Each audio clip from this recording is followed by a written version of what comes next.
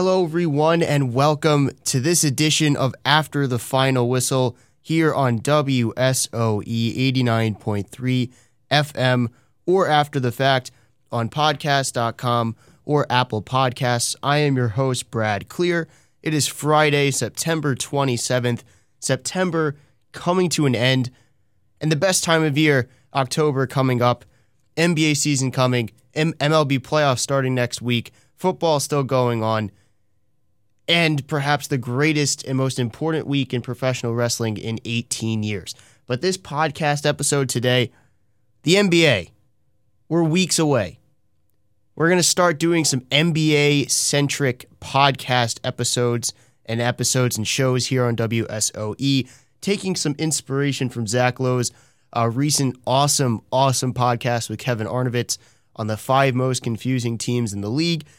I'm going to take that theme and apply it here today. The 5 most confusing teams, in my opinion, for this coming season in the NBA. So I narrowed down my list to 5 teams. There are more than 5 teams who I'm pretty confused by, but I think there are 5 that stand out more than the rest. 2 of them from the East, and 3 of them are from the West. And let's start with the first Eastern Conference team. That's going to be none other than the Philadelphia 76ers. Now, I did my off-season recap podcast, as you can check back in the archives here on Apple Podcasts or podcast.com. So this is less a review of their off-seasons rather than just looking at them as they are and how they'll be this season. The Sixers are going to be a very good basketball team. That is guaranteed. We know that. This is a team who is in a 2-dog race in the Eastern Conference with them and the Milwaukee Bucks. In my view, they're the second best team in the East. I think Milwaukee is better. This is a team that is going to win a significant amount of games. And even still, you just look at this team, right? This all-in roster construction based around size, length, and defensive ability just being the biggest, the longest, and the best defensive team that you can imagine. And you look at this starting 5 of Embiid, Horford, Tobias Harris, Josh Richardson, and Ben Simmons. That is so much size, so much defensive ability, that on the defensive side of the ball, I think that it would be a disappointment if this team is not the best defensive team in the NBA this season. I think that should be the expectation going into this year for many, is that this is the best defensive team in the NBA. Now, who is the perimeter go-to scorer on this team? That's where the confusion comes in for me, is the offensive side of the ball. Because, I know that this defensive ability is so great, and this size and this combination of size is so significant. But we watched them in the playoffs take Toronto to 7 games. We watched them beat Brooklyn in the first round. Who was the main factor on the offensive side of the ball that got them to where they got? The answer is Jimmy Butler. And Jimmy Butler is no longer on this team. Now, Josh Richardson, in there at the 2 now, they got him in the Butler signing trade. That is someone who can be looked at as a mini-me Jimmy Butler, right? A guy who was relied upon more so last year than before to handle the ball. He shot well off catch-and-shoot threes. He's always been a good defender. He's a good 2-way wing at the 2. But is Josh Richardson someone who can handle such a role that was given to Jimmy Butler last year and he thrived in? I like Josh Richardson, but probably not. So then you look at Tobias Harris. 5 years, $180 million, Tobias Harris. A very nice player, a very good player. Not a great player, a very good player. Player who's right below the quality of player an all-star player would be. And based off of his contract and this roster composition, that go-to perimeter scorer relied upon so heavily has to be Tobias Harris. Tobias Harris now has to be, it won't be to the same extent because he's not as good of a player, but in the role of being the number 1 offensive guy given the ball and having to make shots in big situations on the perimeter, it's Tobias Harris. And it was interesting, too, that Brett Brown said recently in the media luncheon they just had, at the end of the game with Jimmy Butler not there, who's the guy that's going to take that last shot? And he said they're going to put the ball in Embiid's hands at the end of the game. And that raises a very reasonable question of and this is something Zach Lowe said also, is that something that you can do? Can you run an offense in the end of a game where you need to get a big bucket to win the game, to tie the game, send it to overtime, whatever? Can you do that through a big man? Is it possible to throw the ball down to a big man as he faces someone up from 15 feet away, or he backs him down and gets into the post and gains position? Is that something that can work? Does Ben Simmons have a jump shot that can factor into their offense this year? There's a lot of questions on the offensive side of the ball. You look at their bench, right? Matisse Thybulle and Zaire Smith are their two top twos and wings off of the bench for them, and James Ennis also. Zaire Smith and Matisse Thybulle are known for not being good three-point shooters.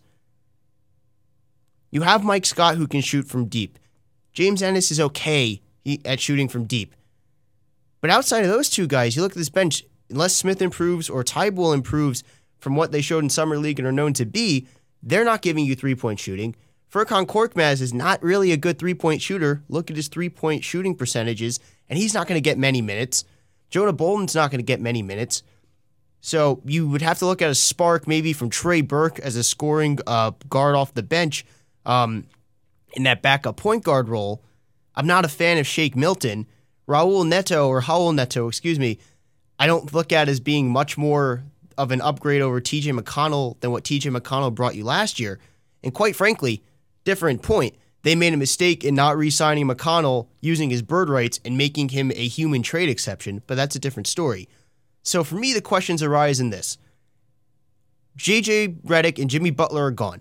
Jimmy Butler carried their offense in the playoffs last year. Who's replacing that? Is Tobias Harris capable of being the player to replace that? How good is Josh Richardson going to be? Will Josh Richardson continue to be a very good catch-and-shoot three-point shooter? Does Ben Simmons have a jump shot that can factor into this? I know Al Horford is going to be an incredible benefit to this team on both sides of the ball. Can you run the offense through Embiid with 15 seconds left in the game and you need a big shot to tie the game? Now, maybe all of these questions don't even matter because their defense is so ridiculously good that they don't need to have as good of an offense as they did last year to get by. This is going to be an excellent team no matter what. It's just very confusing to visualize and conceptualize what exactly their offensive output is going to be and who it's going to come from. Based on his contract, you'd have to assume that Tobias Harris has to be that number one perimeter offensive option, but I don't think he's that quality of player to handle the load that Butler did last year. So again, tons of questions. Their defense is going to be absurd. Joel Embiid could very well be the defensive player of the year. Al Horford is an elite defensive player as well. Josh Richardson is very good defensively. Ben Simmons is very good defensively. Everyone is very, very big. Everyone is size. This is such a unique team, and their defense probably will supersede their offensive question marks. But just how that offense that they need is created, that is a question for me because I'm as I say it right now, I struggle to visualize who the guy you can throw the ball to in a big situation to hit a shot is and where exactly their three-point shooting is going to come from because there aren't a lot of players on the perimeter on this team that provide the skill sets that they lost in JJ Redick and Jimmy Butler. And also, and I touched on it a bit, I think their loss of Jimmy Butler, I don't think it's been focused on enough with how they're being discussed for this season. They'll still be a great team, but my number one confusing team, just for what their offense will look like, is the Sixers. Now we go to my second most confusing team, the second Eastern Conference team, as I mentioned, and that is the Indiana Pacers. And a lot of this is consistent with what I said in my offseason recap podcasts, but you look at this team from last year to this year, their front court right now is 2 5s, right? Miles Turner, Domantas Sabonis. Can they play together? I don't think they can. I've said it repeatedly. Domantas Sabonis is coming up for his extension, his rookie contract ending this year. Miles Turner's already locked up on that big deal. Thaddeus Young is gone. Let's just move away from that. That's the biggest question mark to me because I don't think there's any way they can play together. A big weakness for me is if you look at the Pacers roster, look at the three. Bojan Bogdanovic is such a massive loss for this team because now, just taking away his ability to be the primary offensive creator when Oladipo is out or to be the number 2 scoring option, just look at what they have now with the three. Jeremy Lamb, Justin Holiday, and Doug McDermott are your best options at the three. And for the time period in which Victor Oladipo is out, more likely than not, you're going to be playing one of Jeremy Lamb and Justin Holiday at the 2 and the other at the 3. So to me, your best 3 is Jeremy Lamb, who's really a 2. Justin Holiday then and Doug McDermott in there also. So I think that they have a weakness, not just in the fact that their front court is 2 centers, and I don't know how those two play together, but at the 3, I think they've obviously have a downgrade in offensive ability. Now, Jeremy Lamb is still solid. He's not Bojan Bogdanovic. And he doesn't have the size that Bojan Bogdanovic has either. So having someone who can be, has the size to guard threes, to kind of be able to guard some tweener types also, they've lost that in losing Bogdanovic, who's a guy who is a clear 3, who in a really small lineup could slide down and play a little bit of 4, which I'm sure he'll do a little bit with Utah. You now have guys at the 3 in Lamb and Holiday who are guys who play at the 2 with good size and can slide down to the 3. So they're completely different players. You went from a guy who's a 3 who can be a bit of a tweener to swingmen. And that's going to lower their ability on the defensive side of the ball, in addition to the fact that they're downgrades offensively. Now, of course, you have Malcolm Brogdon in there, and he is a significant upgrade over Darren Collison. But the Bogdanovic loss, I said this in the offseason review podcast, it's a very big loss, especially looking at it. When does Victor Oladipo come back for this team? With Victor Oladipo out, Bogdanovic really stepped up as the primary offensive creator and scorer for this team. Is Jeremy Lamb going to be able to do that in Oladipo's absence? Is the perimeter options of Malcolm Brogdon, Jeremy Lamb, and Justin Holiday with 2 centers, how is that going to work offensively? How is that going to look defensively? And then we get back to Sabonis and Turner. Really, to me, it's just a matter of time until Sabonis gets traded. I remember when they drafted Goga Bitadze in the draft in the first round, my immediate thought was, all right, here comes the trade for Sabonis. I mentioned it a couple episodes back here on WSOE, the idea of Jaylen Brown and Domantas Sabonis, a 1-for-1 trade. It makes sense roster-wise for both teams. It just does. Now, Jaylen Brown is obviously a more valuable commodity based off of the type of player and position that he plays, but it just makes a lot of sense for both teams, so it's something to watch out for. But let's just look at it as, all right, when Turner and Sabonis actually do play at the same time, how is that going to look? Are you going to be playing Turner in a way where he's floating out on the perimeter and Sabonis is in the paint on the interior? Does Turner more or less become a stretch 5 just to have the 2 guys not clog up the lane and get in each other's way? I think, too, also, you look at Miles Turner, he took the leap last year. And even still, I think that there is room for him to grow even more. I like Domantas Sabonis a lot. I really do. He's a starting quality player. But I think that I like Turner more, and I think that there's more Turner has to offer in terms of an upside sense. And I think he's better right now also. So how does the fact that you're playing the 2 of them together, does that affect that in terms of what Miles Turner can continue to do and if he can take a leap and continue to improve. You also look at this team, and you also have to factor in you have Aaron Holiday now getting a real chance to have a big role as the backup point guard on this team. And he's doing it for Malcolm Brogdon, who has had some health concerns in the past. On top of the fact that Victor Oladipo, the guy who has really carried this team and is the best player on this team, could very well be out for 35 games, for 40 games, for 30 games, whatever it may be.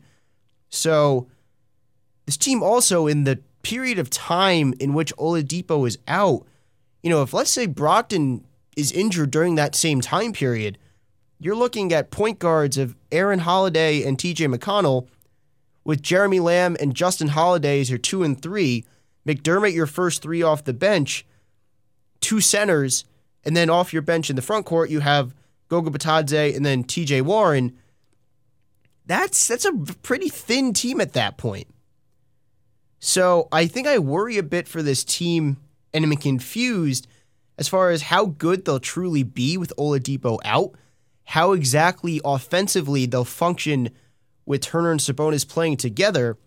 With Sabonis playing the 4 and Lamb playing the 3, their ability, I think, to defensively be effective against tweeners or against stretch 4s or against athletic 3s, I think is lower than it was before, because you had Thaddeus Young and Bojan Bogdanovic, and now you have Domantas Sabonis and Jeremy Lamb, both guys who are not playing their ideal positions on the court. Sabonis, you want to be playing at the 5, Lamb at the 2. So I think it lowers their defensive ability in that area of the lineup. And their offensive ability of what you'll get out of Miles Turner and Sabonis, I think will be lessened by the fact that you're playing them together. And then just really, where does the offense come from with Oladipo out? So I think there's a lot of questions there and a lot of confusion. And quite frankly, I don't think this roster construction makes sense. I think that's something they're going to realize. And I think it's really only a matter of time that until Domantas Sabonis is the one who is traded and the duo of Turner and Sabonis is no longer forced and not working, even though it's featured in the starting lineup for the team. So the Indiana Pacers there as the second of my 5 most confusing teams in the league and the last of my 2 Eastern Conference teams in that grouping. All right, let's keep moving it forward here on After the Final Whistle. Again, I'm your host, Brad Clear, and let's move it to the Western Conference for these confusing teams. And the first Western Conference confusing team I want to go to is the Golden State Warriors. This is a very, very confusing team.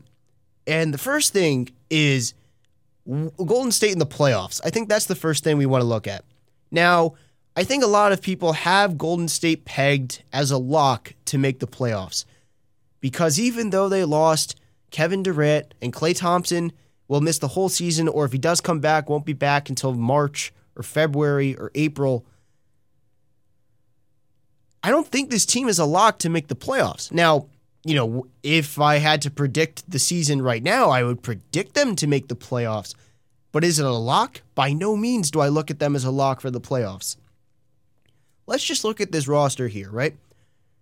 Your backcourt right now is Steph Curry and D'Angelo Russell. I think offensively they'll be fine.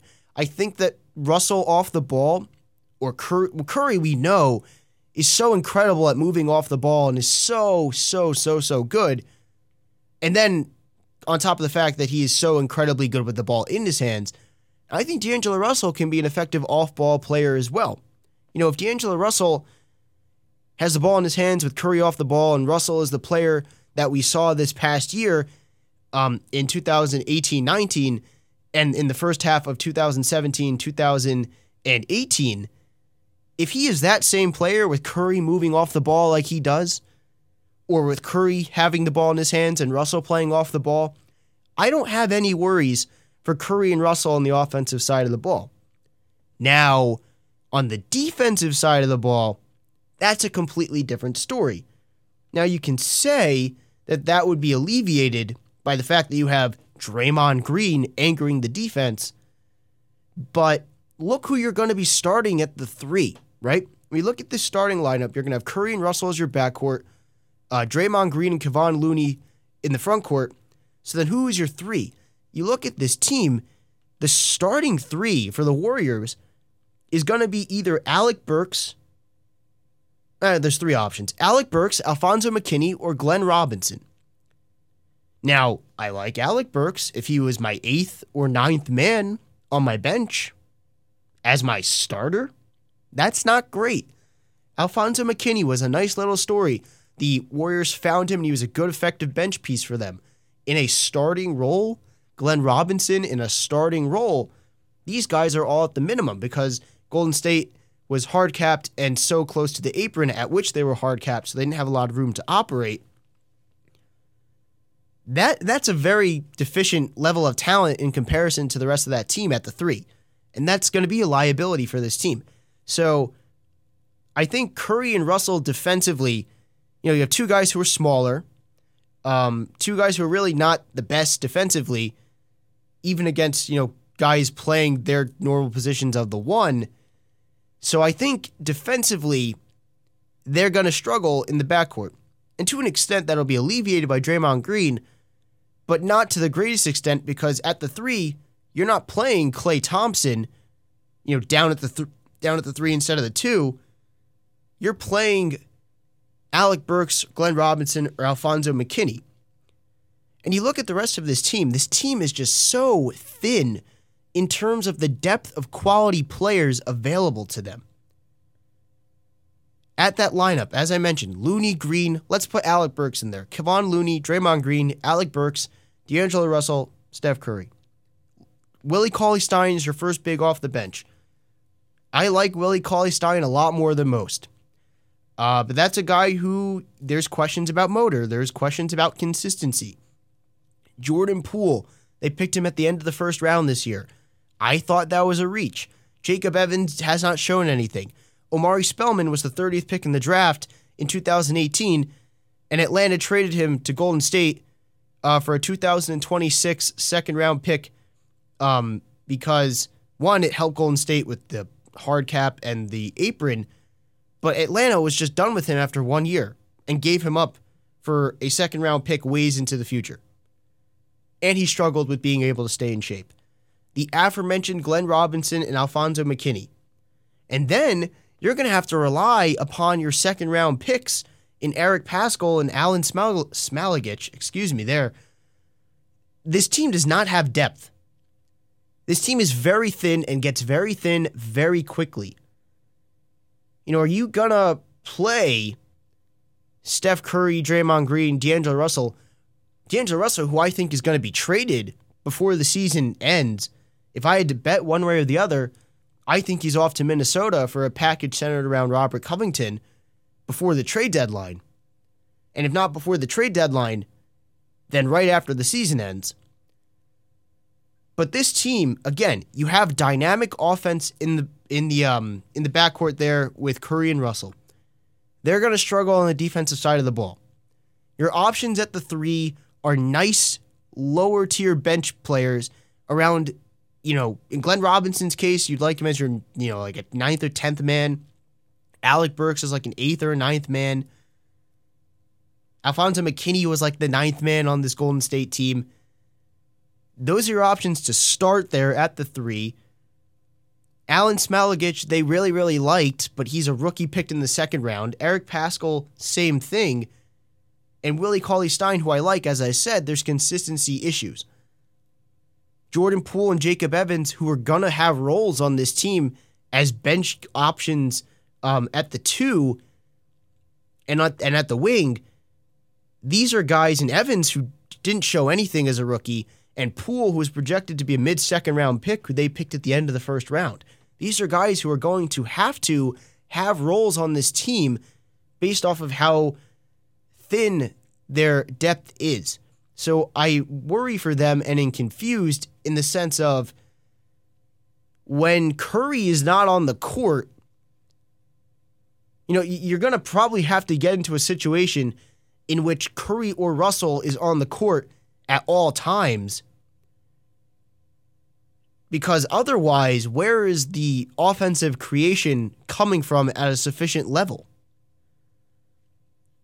There's not a lot of depth here. The three options are very weak. The backcourt is going to struggle defensively.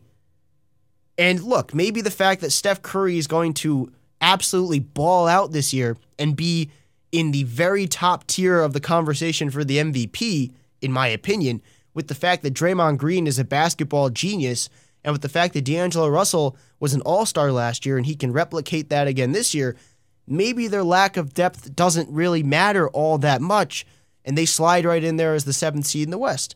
But to me, I'm just concerned and confused by where the production comes outside of those three players.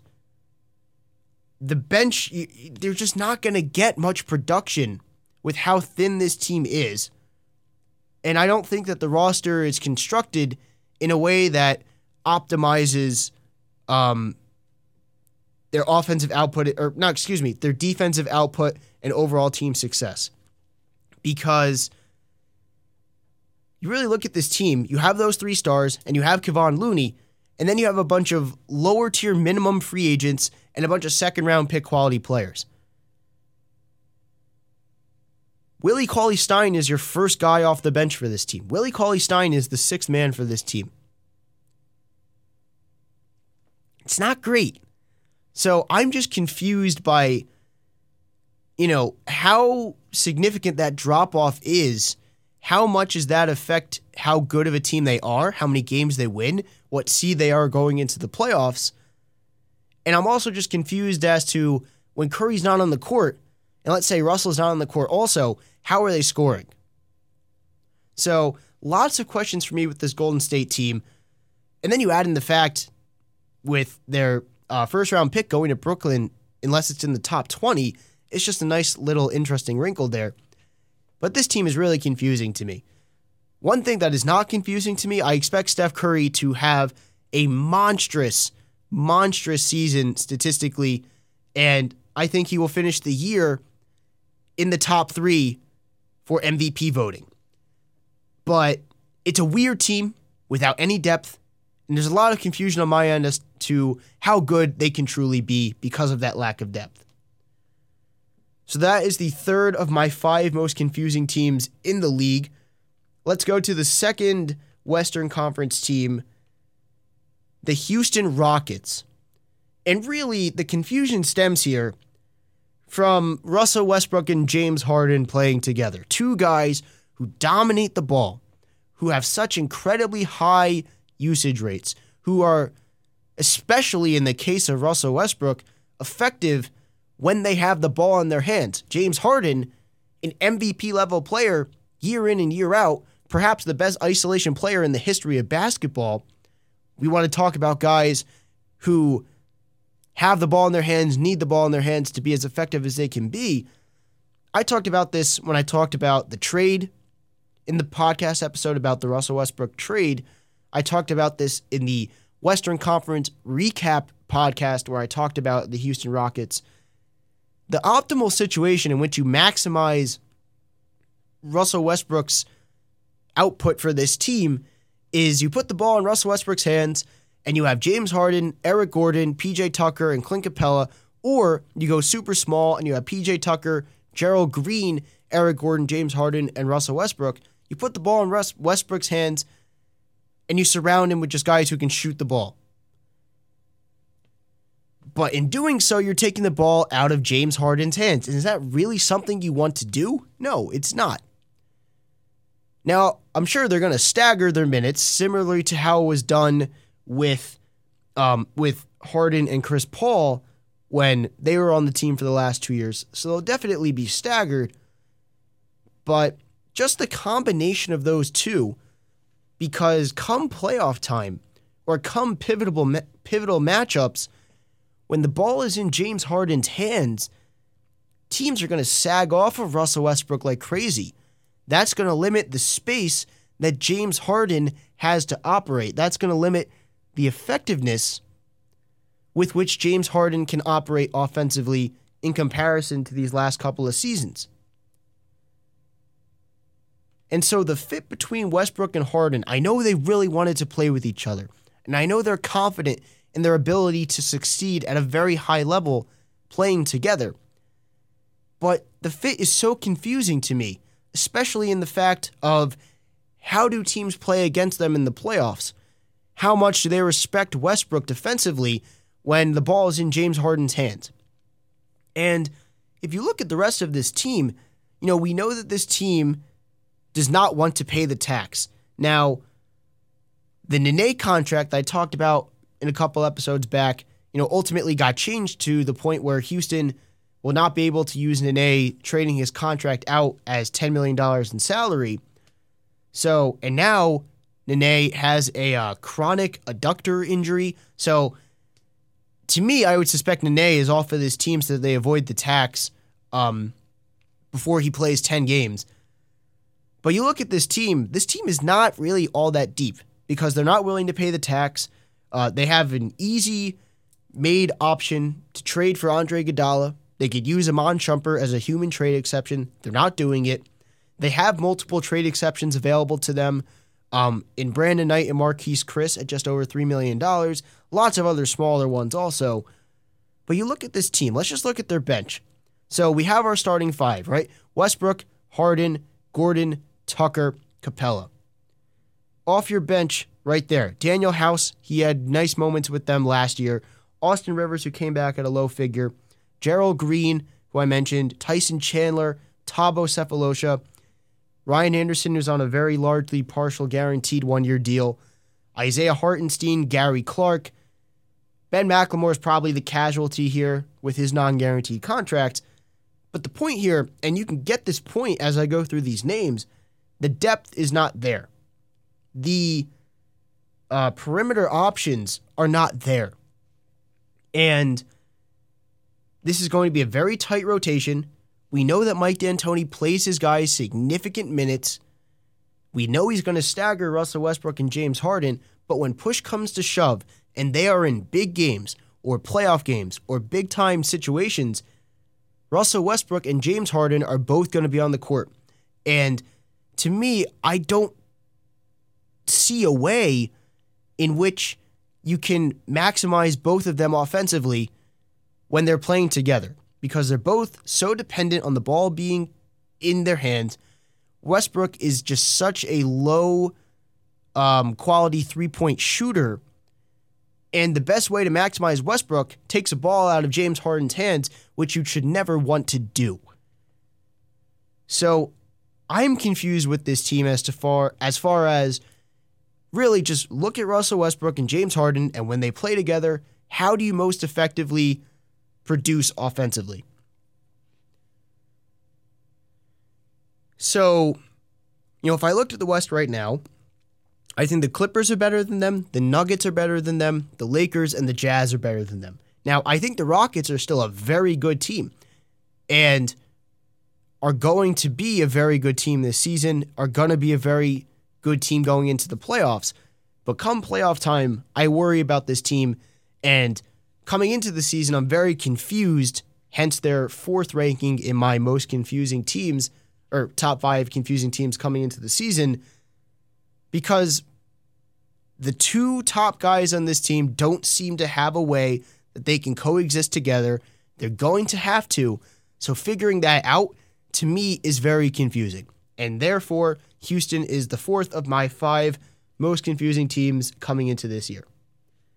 Now, before I mention the fifth and final team on my top 5 most confusing teams coming into the year, let's just go through some honorable mentions real quick.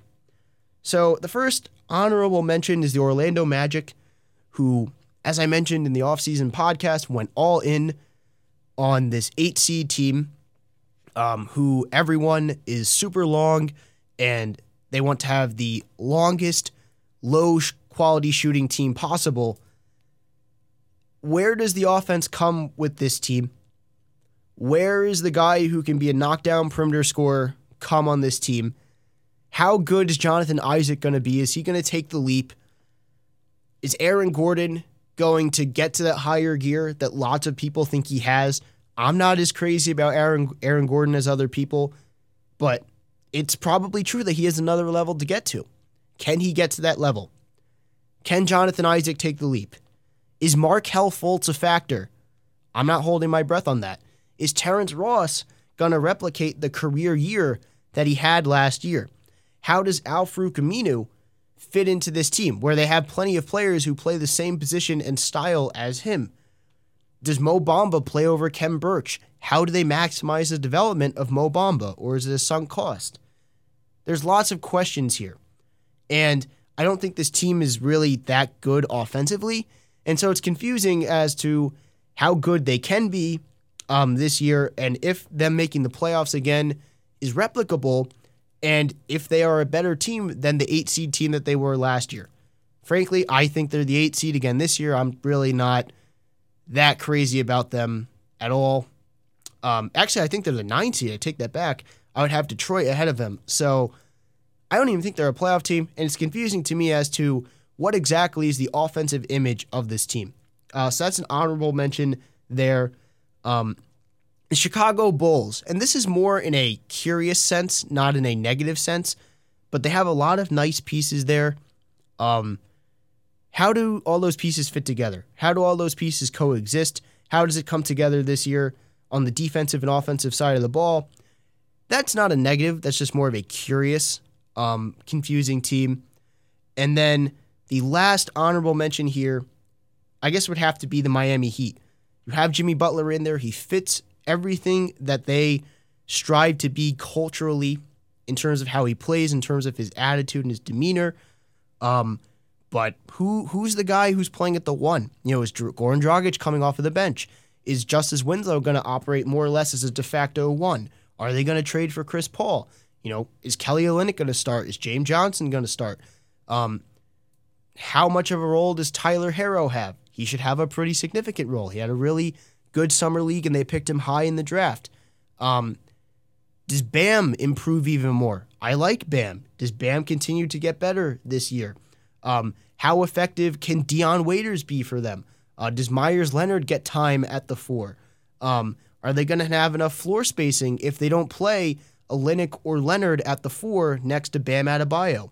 So there's a lot of questions here with that Miami team.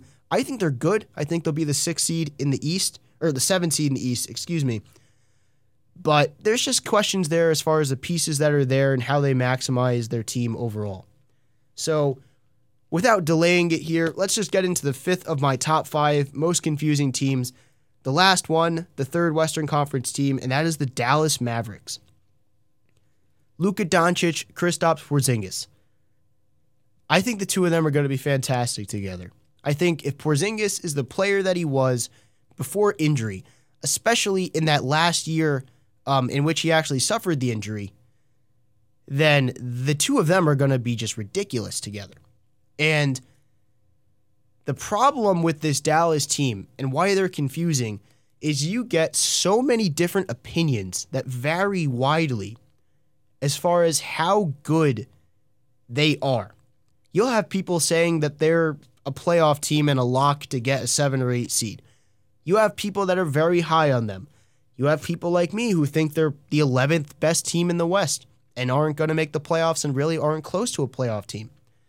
And if you look at the roster composition of this team, I look at this team, there's a lot of nice individual parts on this team, but those individual parts are best off as high-quality bench players.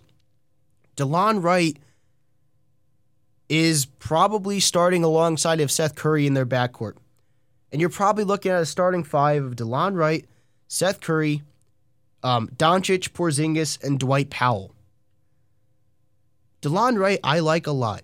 He is best. Your team is best suited if he is your 7th man. Seth Curry, again, is best suited to be a high-quality bench player. Dwight Powell, a fringe starter type, but again, you're probably best off if he's a high-quality bench player. Maxi Kleber, I like him a lot, but what are you best off as? Or is your team best off as if he is a high-quality bench player? Boban, again, lower quality, but still a bench piece. Dorian Finney-Smith, who I like, a bench piece. Justin Jackson, who I like, a bench piece. Tim Hardaway Jr., a fringe starter type who, again, is probably best off as a high-quality wing who can score off the bench. And then you have Courtney Lee as well. So, really, if I look at this Mavericks team, the only two players on this team who I immediately recognize as starting quality players are Doncic and Porzingis, who are stars, absolute stars. In Doncic, you have one of the 20 best players in the league, and before he comes back and proves it, you probably have to put Porzingis in the 25 to 30 range, and if he comes back and is the same player as before, or perhaps better, then he gets bumped up. But you take away that star duo, there is not a player on this team who you can look at and immediately conclude that they are a starting quality player. And I don't really get the sense that this is going to be, especially in a very competitive West, the Clippers, the Nuggets, the Jazz, the Lakers, the Rockets, Portland, New Orleans, Golden State, who I just talked about, Sacramento, who added a lot of depth, San Antonio, who's still a solid team, who has a nice combination of vets and young players. That's 10 teams right there. I think Dallas is better than Minnesota, and I think Oklahoma City will trade off Gallinari and will try to trade off Chris Paul as the season goes on, and they'll end up finishing worse than Dallas. But I don't see any way that Dallas is better than those aforementioned 10 teams. And it's just very interesting because, DeLon Wright, that's a guy who can play three positions, can defend well, who probably needs to improve on his three-point shooting, can handle the ball and can play off the ball. That's a valuable player to have. Seth Curry is a scoring combo guard who can handle the ball, play off the ball, and shoot well from three. You go down the line. Dwight Powell is a nice five who can rebound and play defense. These are nice pieces, but outside of this incredibly top-heavy star duo of Doncic and Porzingis, who will complement each other so well with Doncic's ability to create offense for himself and others at an elite level, who has such a great feel for the game, and Porzingis, who can shoot the ball from three, can put the ball on the floor and drive towards the rim, can go downhill, or with his incredible size, can just be a force on the interior. They're going to be an incredible duo, but I don't think they have the pieces around them to truly accentuate and emphasize just how good the two of them are. And I think it's just confusing to me as far as the fact that there's so many varying opinions across the board as to how good the Mavericks are. Person X, you'll have saying that they're a lock for an 8 seed in the West.